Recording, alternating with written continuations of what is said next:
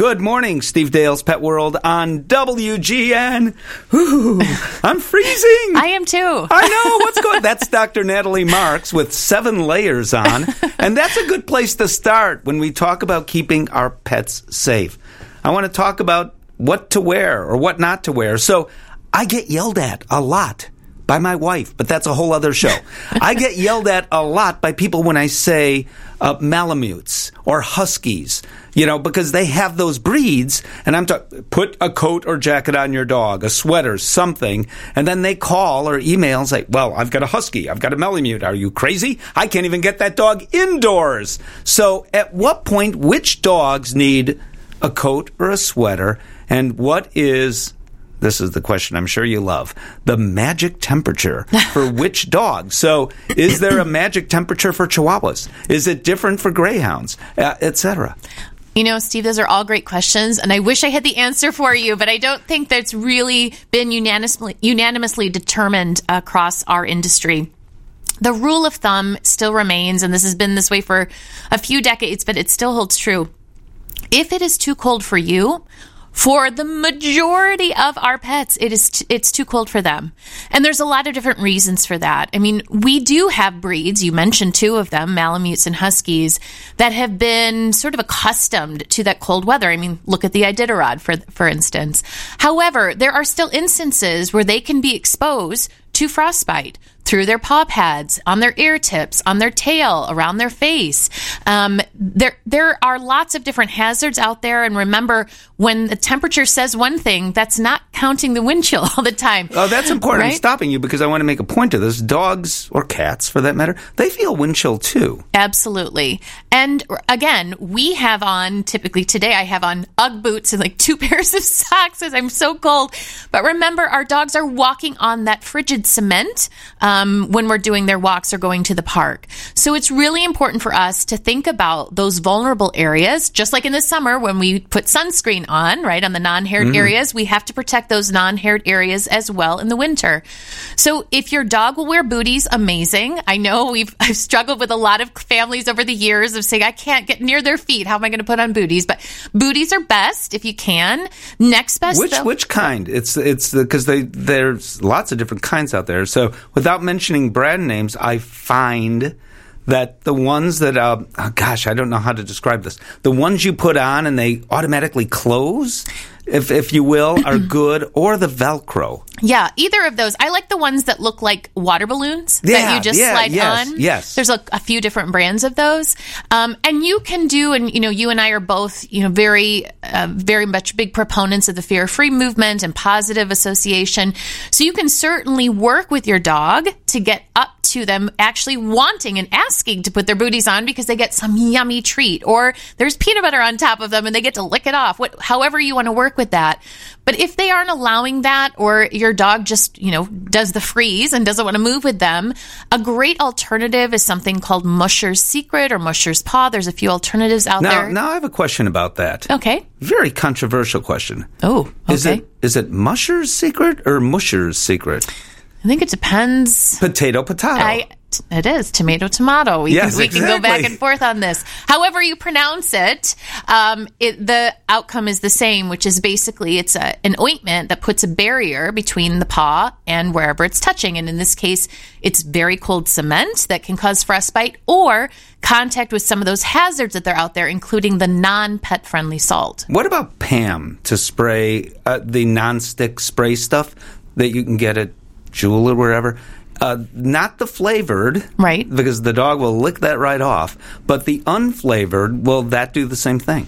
I think if you're in a bind, yeah, I'm fine with that. But I think for long-term and more consistent planning, trying to invest in either booties or mushers, whatever you want to call it, secret, is probably a better long-term option. And why are we saying that? So when the dogs are walking down the street and they're doing that little dance, they're not doing it, I suspect, because they saw Britney Spears on TV and want to do the same thing. They're doing it because I would think it hurts. It hurts. It stings. And although most dogs' pads are somewhat callous, and they're very protective, right? Because they have to be in contact with lots of different surfaces. They are susceptible. And let me tell you, over the years, especially here in Chicago, we have dealt with quite a few very painful dogs who have been exposed to frostbite or get so cold they can't feel their paws, and then they end up stepping into glass or nails or any of the hazards that are, of course, part of urban city living. So it's really important not only to do that, but as soon as you get inside, wiping those pads, checking those pads, making sure there's not cuts, or again, that non-pet friendly salt that they can be licking off and getting sick from. I want to talk about pet friendly salt. Does it really matter? It does matter. Yeah, it does matter. I love Safe Paw. There's quite a few different ones out there that are now pet friendly and pet safe. And it's really important because not only does that really irritate the pads, but if dogs lick that over and over, they can end up, in some cases, actually even getting a toxicity from it. A lot of GI upset, and we've had some dogs that we've had to call poison control and really do some intense management. So it is important to do that, and thankfully, there's a lot of places within the city that have chosen to invest in pet-friendly salt, but we just don't know which ones are. So around your home, please do that. If you're part of a condo association that you have a dog run that's shared, let's make sure we keep spreading that word that it is really important to make sure we choose that. And to be clear, it's not the pet-friendly salt that the dogs are ingesting generally and getting sick from. It's the street salt, the hydrogen chloride. Is that what it's called? That's correct, yes. That the dogs are having. Some of them get pretty sick from it. Right. Though it doesn't happen to every dog all the time, it does happen, as you point out. All right, so how can you tell that a dog might be going toward frostbite? The dog isn't going to tell you, I'm not feeling my ears, or even their paw pads. Sometimes the dogs are pretty stoic about it. They are. And I mean, pets in general are typically pretty stoic, which makes detection of pain sometimes pretty challenging. But if dogs are getting frostbite / we'll just say, in general, hypothermia. In the summer, we talk a lot about heat stroke, right? What are the signs? I think it's important to know the signs of the opposite when your dog is getting too cold. It's very similar to how you would anticipate a human looking. So they're going to be slower to move. They may be more intentional with their breath. When you touch their extremities, they can be extremely cold, even inside, where they're not getting blood. And remember that the extremities, the tips of the ears, the ear margins, the nose, the tips of the tail, the feet, this is where they get the least amount of blood supply normally. So when it's really, really cold, what happens is their body tries to protect the most important things, which are the really important internal organs, like the brain, the heart, the liver, and the kidneys. So blood shifts into the center of their body, and they don't get much to the outside. Very similar to what happens with us. It's just a function of just survival. So if your dog's been outside for a long time, you've been on a long walk, they haven't been protected, and you come inside, they're really slow to move. Some dogs will even vomit if this happens. They might even have a bluer tint to their gums, have very, very cold extremities. If you are lucky enough to even be able to take a body temperature, typically it's quite low. Remember, a dog's body temperature normally is about 99 to 101.5. We can see some dogs, especially that have been hypothermic, down to 97, 96. This is really, really scary situation for these dogs. And if those things occur, it's a visit to the pet ER, instantly? 100%, yeah. Treat it just like you would a heat stroke. We want veterinary intervention right away. All right. Right away, we'll be right back with more from Dr. Natalie Marks about keeping our pets safe over the cold. Just talking to you is making me cold. We've got to roast some marshmallows or something. I know. We'll be right back. Back on WGN Radio, Steve Dale's Pet World with Dr. Natalie Marks, who is right here in the studio and in Chicago, where it tends to get kind of cold. So here, I don't know that you remember Bob Collins or not. You might be too young. Yes, I think I'm too young, Steve. I actually can say that for once. Oh, gee whiz. He was the morning man here at WGN for many years, and a great radio broadcaster who loved dogs. Famously had a dog named Booger. But he yelled at me once on the air, and he said, and he was a great guy. I've got nothing bad to say. I wouldn't be at WGN if it wasn't for Bob Collins and Tom Peterson, who did news in the morning at that time. But Mr. Collins said, what do you mean that the dogs, now this was 25, 30 years ago, closer to 30. But he said, what do you mean those dogs need sweaters or coats or things like that? I had a dog growing up, was outside all the time, was just fine. Is there something to be said for, and this is what I answered Mr. Collins, acclimation? That those dogs were accustomed to being outside. It may have been fine if it was a big dog that was like a husky or Malamute or whatever. It may have been not as fine for some other dogs that we wouldn't do today, or at least most of us shouldn't do today. But nevertheless, they are still somewhat acclimated today. The dogs are not only indoors, but they're sitting next to where the heat comes out of the vent, So is there something to be said for that? Well, of course there is, and if you think about just ourselves, right? When we've been inside for a long time, next to a fire or in 2 degree weather, and then all of a sudden you go outside into, I think this morning when I was walking, it was 19 degrees without the wind chill, right? That can be potentially a 90-degree difference on your body. And while our bodies and dogs' bodies are pretty good at thermoregulation, right? Adjusting their body temperature to the outside, it takes time. And so if we think about our dogs as opposed to Booker, most of our dogs... Booger, actually. Booger. Booger, yes. Most of our dogs are staying inside the majority of their day, where they're in a very comfortable environment and they're not having to sort of be accustomed to the more harsh environment that is the winter in Chicago. And we're glad for that. But that's why it's even more of a shock when they go outside and they're not protected and then have to be accustomed to these below freezing temperatures potentially on a long walk. So I'm with you, Steve. I no disrespect to Bob Collins, but I'm with you.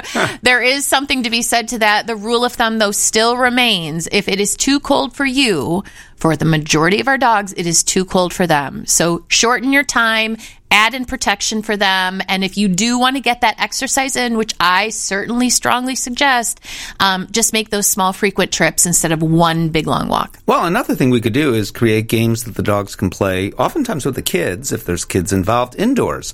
So the dogs are getting some activity. Mental stimulation is, I think, just as important. It certainly is. And if you have the space, not everybody in Chicago has the space to be doing a ton of inside games. But if you have space or stairs, which if you have a dog that does not have any impending arthritis or certainly has been used to doing stairs, I'm a big person for going up and down. And certainly you can do treats on each of the stairs or every third stair. And it really helps them to be rewarded and get that exercise inside where it's warm and safe. But the other thing I don't want to forget about here, because we keep talking about dogs, Steve, is cats. Well, right? That's fine by me. My gosh. So, all right. So, how important? I'm going to get into trouble here, but I'm a fan of keeping your cats indoors 24/7 every day, 365 days a year. However, not everybody does. And I understand. Some people have rescued cats, heroic, and these cats are just so accustomed to going out every day, it's hard to change their minds. We could do another show about how to succeed at doing that, at least in some cases. Other people care for cats that are outdoor cats. They're feral or community cats. Right. But want to do the best for them. So can you give some tips to cats that are just going to be outside, and that's just kind of the way it is? Yeah. And let's all just be aligned that however your cat lives, we know you want the best for them, right? So for those cats that are going to be spending some time outside, a couple really important things. So one, please make sure they're vaccinated. These cats, of course, are going to be exposed to a lot of other hazards that indoor predominant cats are maybe not, especially from other cats that are in these outside communities. The second thing is, remember, they're exposed to potential toxins out there that maybe your cat that spends majority of their life indoors is not. One of the big ones is antifreeze, which I think we'll get to in a few minutes. But the third thing, and we've been talking about it so much with dogs, but cats are exposed to frostbite too. So if you have an outdoor cat that is not going to be in your home full time, please make sure that they do have an alternative space that they can go to find heat. So whether that's a heated doghouse in your yard, whether they have a garage door that they can come into and spend some time, there's got to be some place that they can get out of the elements, because as it gets even colder, and we're lucky that this has been the worst week thus far, but as it gets worse here and in other parts of the country, these cats can really get pretty sick from hypothermia and frostbite and some of the other hazards. So really important for them to have that safe space that they can go to for warmth and then be outside again when they're ready to. Do you remember Tony, Orlando, and Dawn? Yes. And the song, Knock 3 Times. The original lyrics were knock 3 times on the car hood in the morning. I think they should have been anyway. You know what I'm talking about. I do. So as I was just mentioning, when cats don't have a warm space to go, they are incredibly fastidious and smart creatures. They will find a place to be, and that typically is under a car hood of a car that's been parked for a little bit of time but still has a warm engine. So if your car is parked outside, especially in winter months, take a cue from Tony Orlando.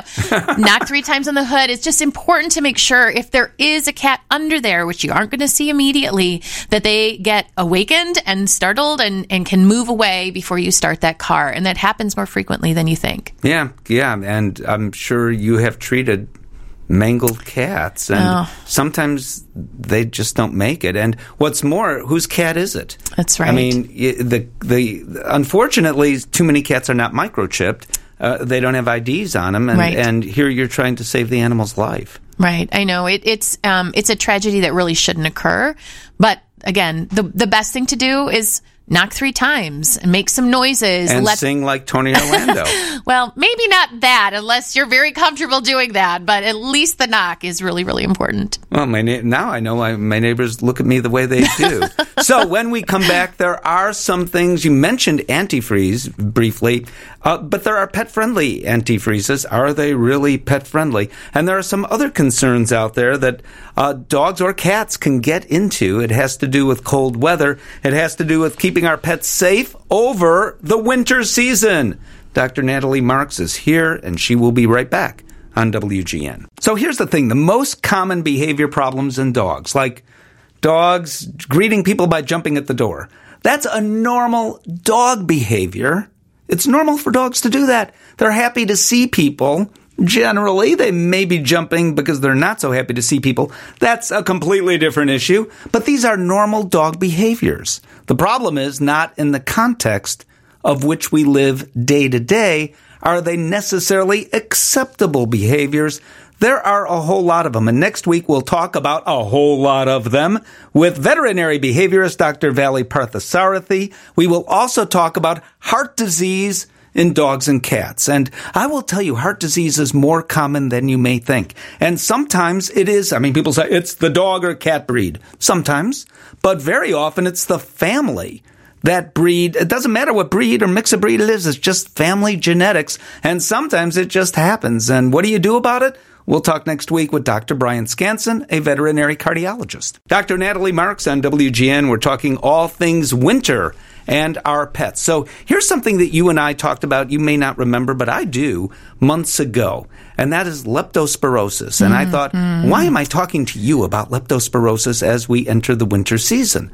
And you said, well, of course you are. You should. Can you talk about what leptospirosis is and why this is more of a year-round issue than I honestly expected?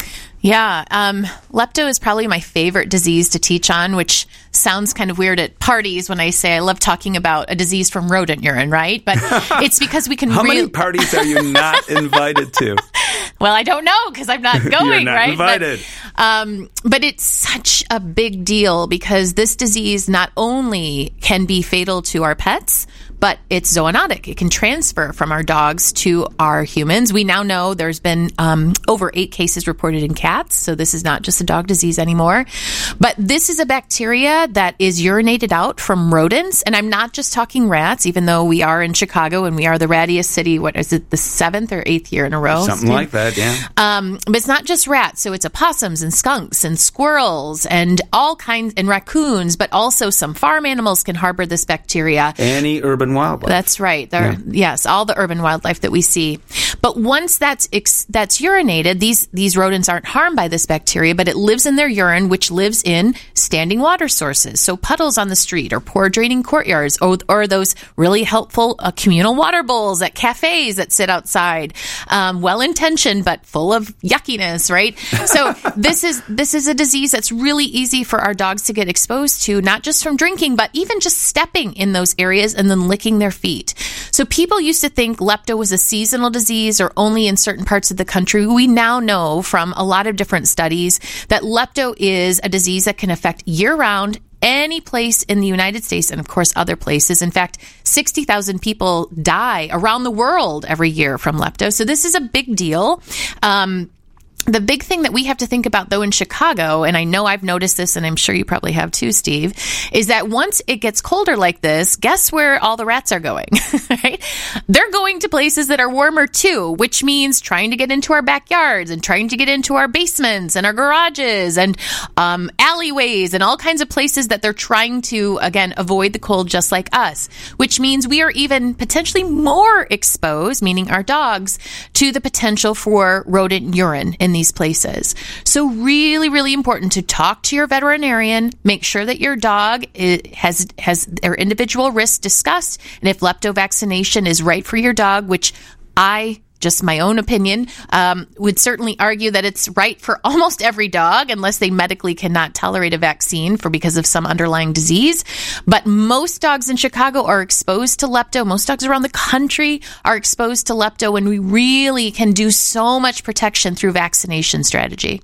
You know, I don't want to get into a whole discussion about climate change. However, it's Here you go. It's changed. It has, absolutely. And I grew up in Chicago. The winters aren't the same. Just anecdotally based on my experience, but as Tom Skilling has pointed out on WGN many times, there's lots of data to support that. And if Tom Skilling says it, it's got to be right. Of course. Yeah. So has that made a difference as well? Not only for leptospirosis, but because you'd think, okay, it's better for our dogs, and overall it is. If it's generally warmer, more days in which many dogs can enjoy the outdoors. However, there can be some downsides too. Well, right. I mean, we know in the summer, we certainly have more dogs that are being exposed to heat stroke, right? It's getting hotter and harder for them to handle some of that. But in the winter, as you mentioned, let's just talk about tick disease, right? If we're going to talk Sure. This is a bit of a tangent, but you took me there, I'm Steve. glad, actually. Right? So tick disease used to be very similar to lepto. We thought it was just the Northeast or just Door County, right? Upper Minnesota and Michigan. But that ticks weren't really around, or that as soon as it got cold, the ticks went away. Well, we know two things. One, last year, as an example, we need at least a week of a freeze for the ticks to go away.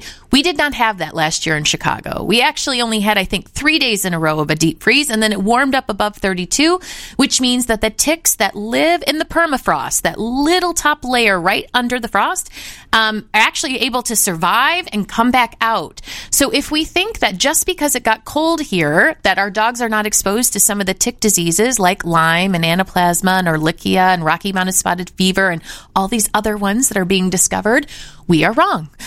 These warmer temperatures are allowing us here in Illinois and other parts of the country that are not Lyme, Connecticut, to be exposed to these vectors and exposed to these diseases and leptospirosis and some of the other parasites that are out there that are not being cooled by these long extremes of frozen temperatures. That is a great point. So thank you for bringing that up. Similar point having to do with weather change. Not only in Chicago, but the suburban areas, there are retention ponds everywhere, and people assume that they are frozen at some point in time, sometimes assuming correctly, and let the dog off leash, and the dog is having a great time skating, so to speak, on it, and then kind of falls in. And then the person wants to rescue the dog, I would, but then the person falls in. That happens every year. And while it doesn't happen to everyone, it makes the news every single year. It does happen. It does happen. So let's just take an oath together and avoid that whole situation. Keep your dog on leash, especially in the cold weather. For me, as a veterinarian and a scientist, and I'll just say a nerdy educator all in one. Assumptions don't mean anything. Like I tell people, don't assume this. Don't try to avoid this, because we know, just like you mentioned, assumptions aren't always correct. So for me, if the only reason you're letting your dog off leash is for the cute sort of skating effect that they might have from sliding on the ice, let's find an alternative way for them to exercise and have safe fun. There is nothing safe about a retention pond that might have ice that's too thin.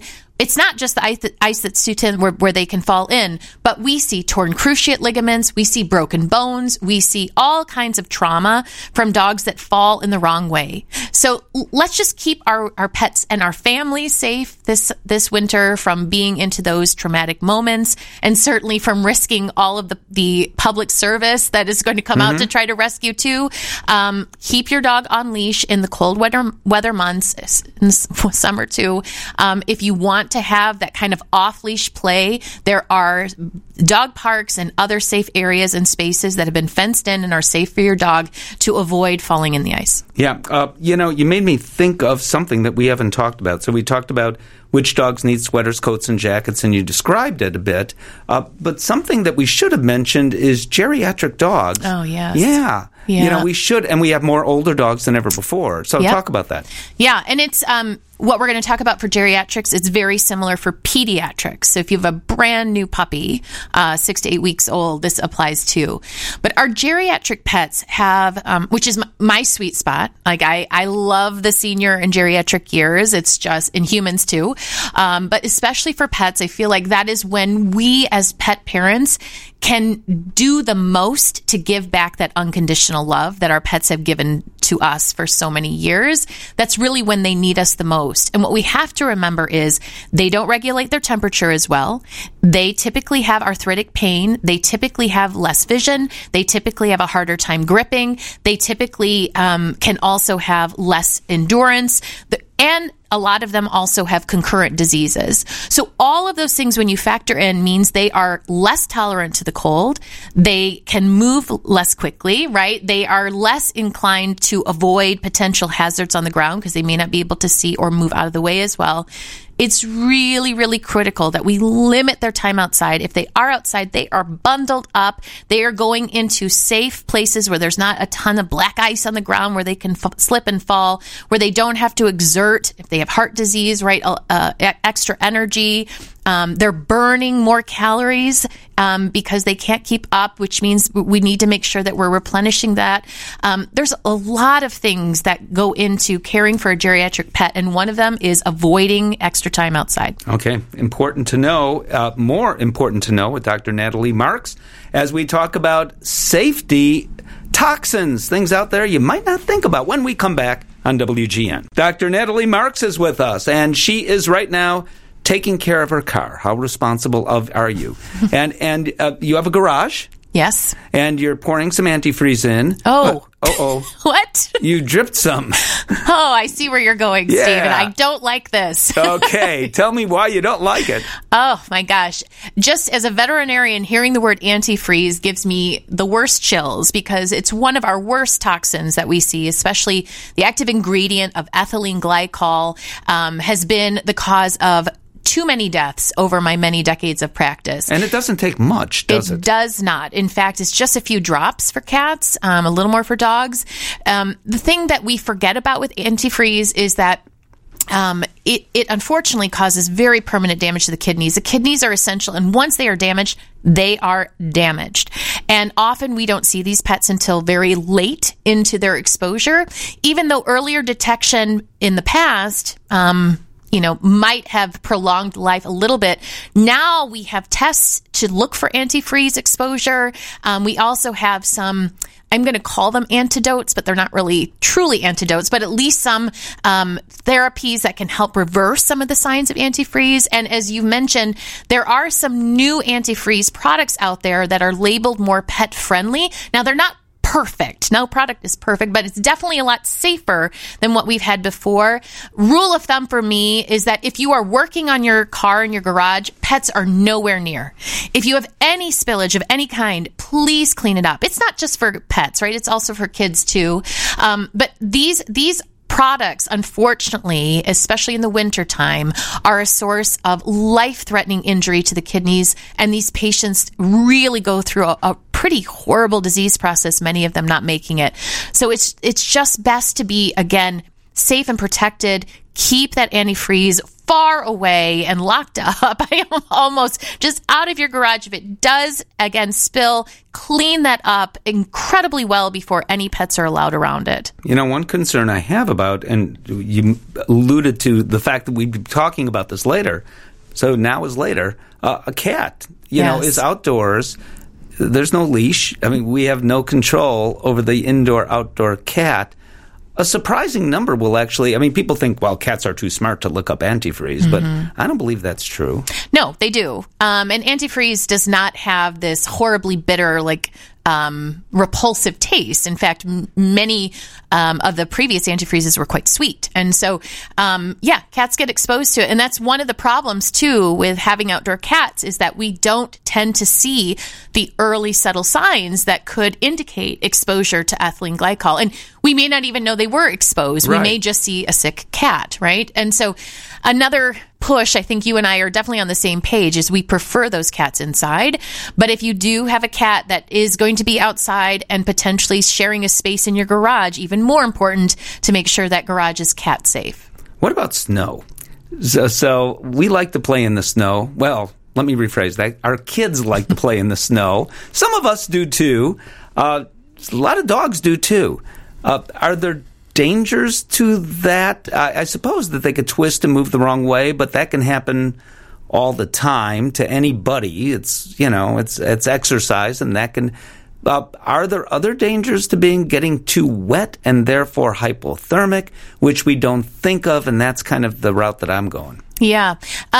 So snow is, of all the things in the winter, is probably a little lower on my list as far as risks. But you bring up two important points, which is if you do have a dog that loves the snow, and like the perfect picture coming to my mind right now is a Berner, right? A Bernese Mountain Dog. Yeah. Like I think of all of them just covered in snow year round. That's what they would love. And certainly they're going to gravitate towards that. What I would suggest is two things. One is if they're going to go play in the snow, keep them protected. So if it's a Bernese Mountain Dog, they're, like we talked about, pretty accustomed to that. St. Bernard, same thing. However, if you have a pug who wants to go play in the snow. It's possible. Which is possible. Big coat and booties, right? Because they're going to have contact with something that is fairly frozen.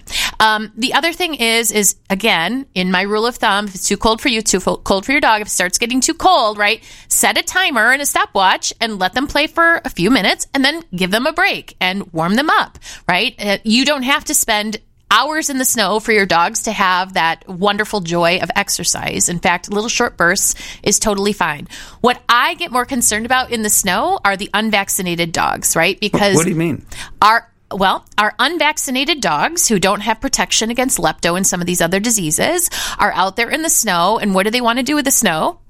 Eat it. Yeah. And that's where rodents urinate all the time. So we can't avoid some of these diseases. I think I would win at this point an incredible prize if I was able to find some way to use our eyes to actually see leptobacteria, because we know we can't. It's microscopic. And so there's no way to avoid that. There's no way to avoid giardia when you're out there playing in the snow. So just limit your time. And if you are choosing to do that, try to go to more of an untouched area, right? The middle of a field or some place where you don't have alleyway snow, right? That's been exposed to potentially other dogs that are urinating or rodents that are urinating or pooping or people that aren't picking up after their pets. And the other thing that you mentioned that I want to make a point of saying is that, I don't know, a goofy Labrador will a big dog, you know, it's not going to get cold necessarily, but they don't tell us, because they will play forever and ever and ever. Oh, this is fun. And they'll keep going and going. And you have to be the adult here to say, okay, you know, you don't look cold. You're not acting cold, but I'm getting cold, and enough is enough. Yeah. We call it a pet parent for a reason, right? We parent our children, and we need to parent our dogs and our cats very similarly, especially when there's hazards that are like you mentioned, these crazy labs that are just going to power through until it's too late, right? Where they are hypothermic, or they have frostbite, or they do tear something. So set a timer, be diligent, be the parent here. Your dog is going to love it, whether it's 30 seconds or 3 minutes, right? That just to be able to get that exposure and have that few moments of joy. The one and only Dr. Natalie Marks on WGN, keeping us all warm and toasty. Keep your own dog comfortable, warm and toasty. I'm sure you will.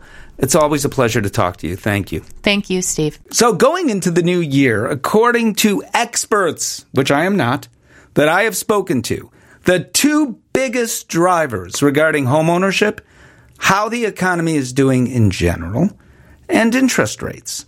So why am I bringing all this up on a pet show? Because there's more that goes into it as to whether people buy homes or not. Now, interestingly enough, by the way, experts on the topic have told me there's a whole subset of people out there, a lot of them, that have no interest, 20-somethings, zero interest in buying anything, really, unlike their parents who, my dream is to buy a home. Not so for a lot of, so they're out of the picture. They have no interest in doing so. But those that do, what do they consider? Well, they consider a lot of things, how many children they have, how many bedrooms they need, on and on and on, where the schools are in the area. That may be important. But there's one other consideration right now today that wasn't as much of a consideration, say, just 10 years ago. And that is the pets. It turns out that when people look for new homes, they are considering, well, will the pet like it? Does it have what the pet needs or not? 75% of respondents say they would pass on their perfect home, their dream house, if they perceive it's not right for the pet. 84% rank their pet's needs as extremely important or very important in their home search. And what's most telling is that, well, about 5% of people say the needs of the pets, that's not important. That's only 5% of people with a pet. And today, most people looking for a home have at least one pet. Why is that? Well, most people, in fact, have at least one pet. We'll talk to you next week, bright and early, here on WGN.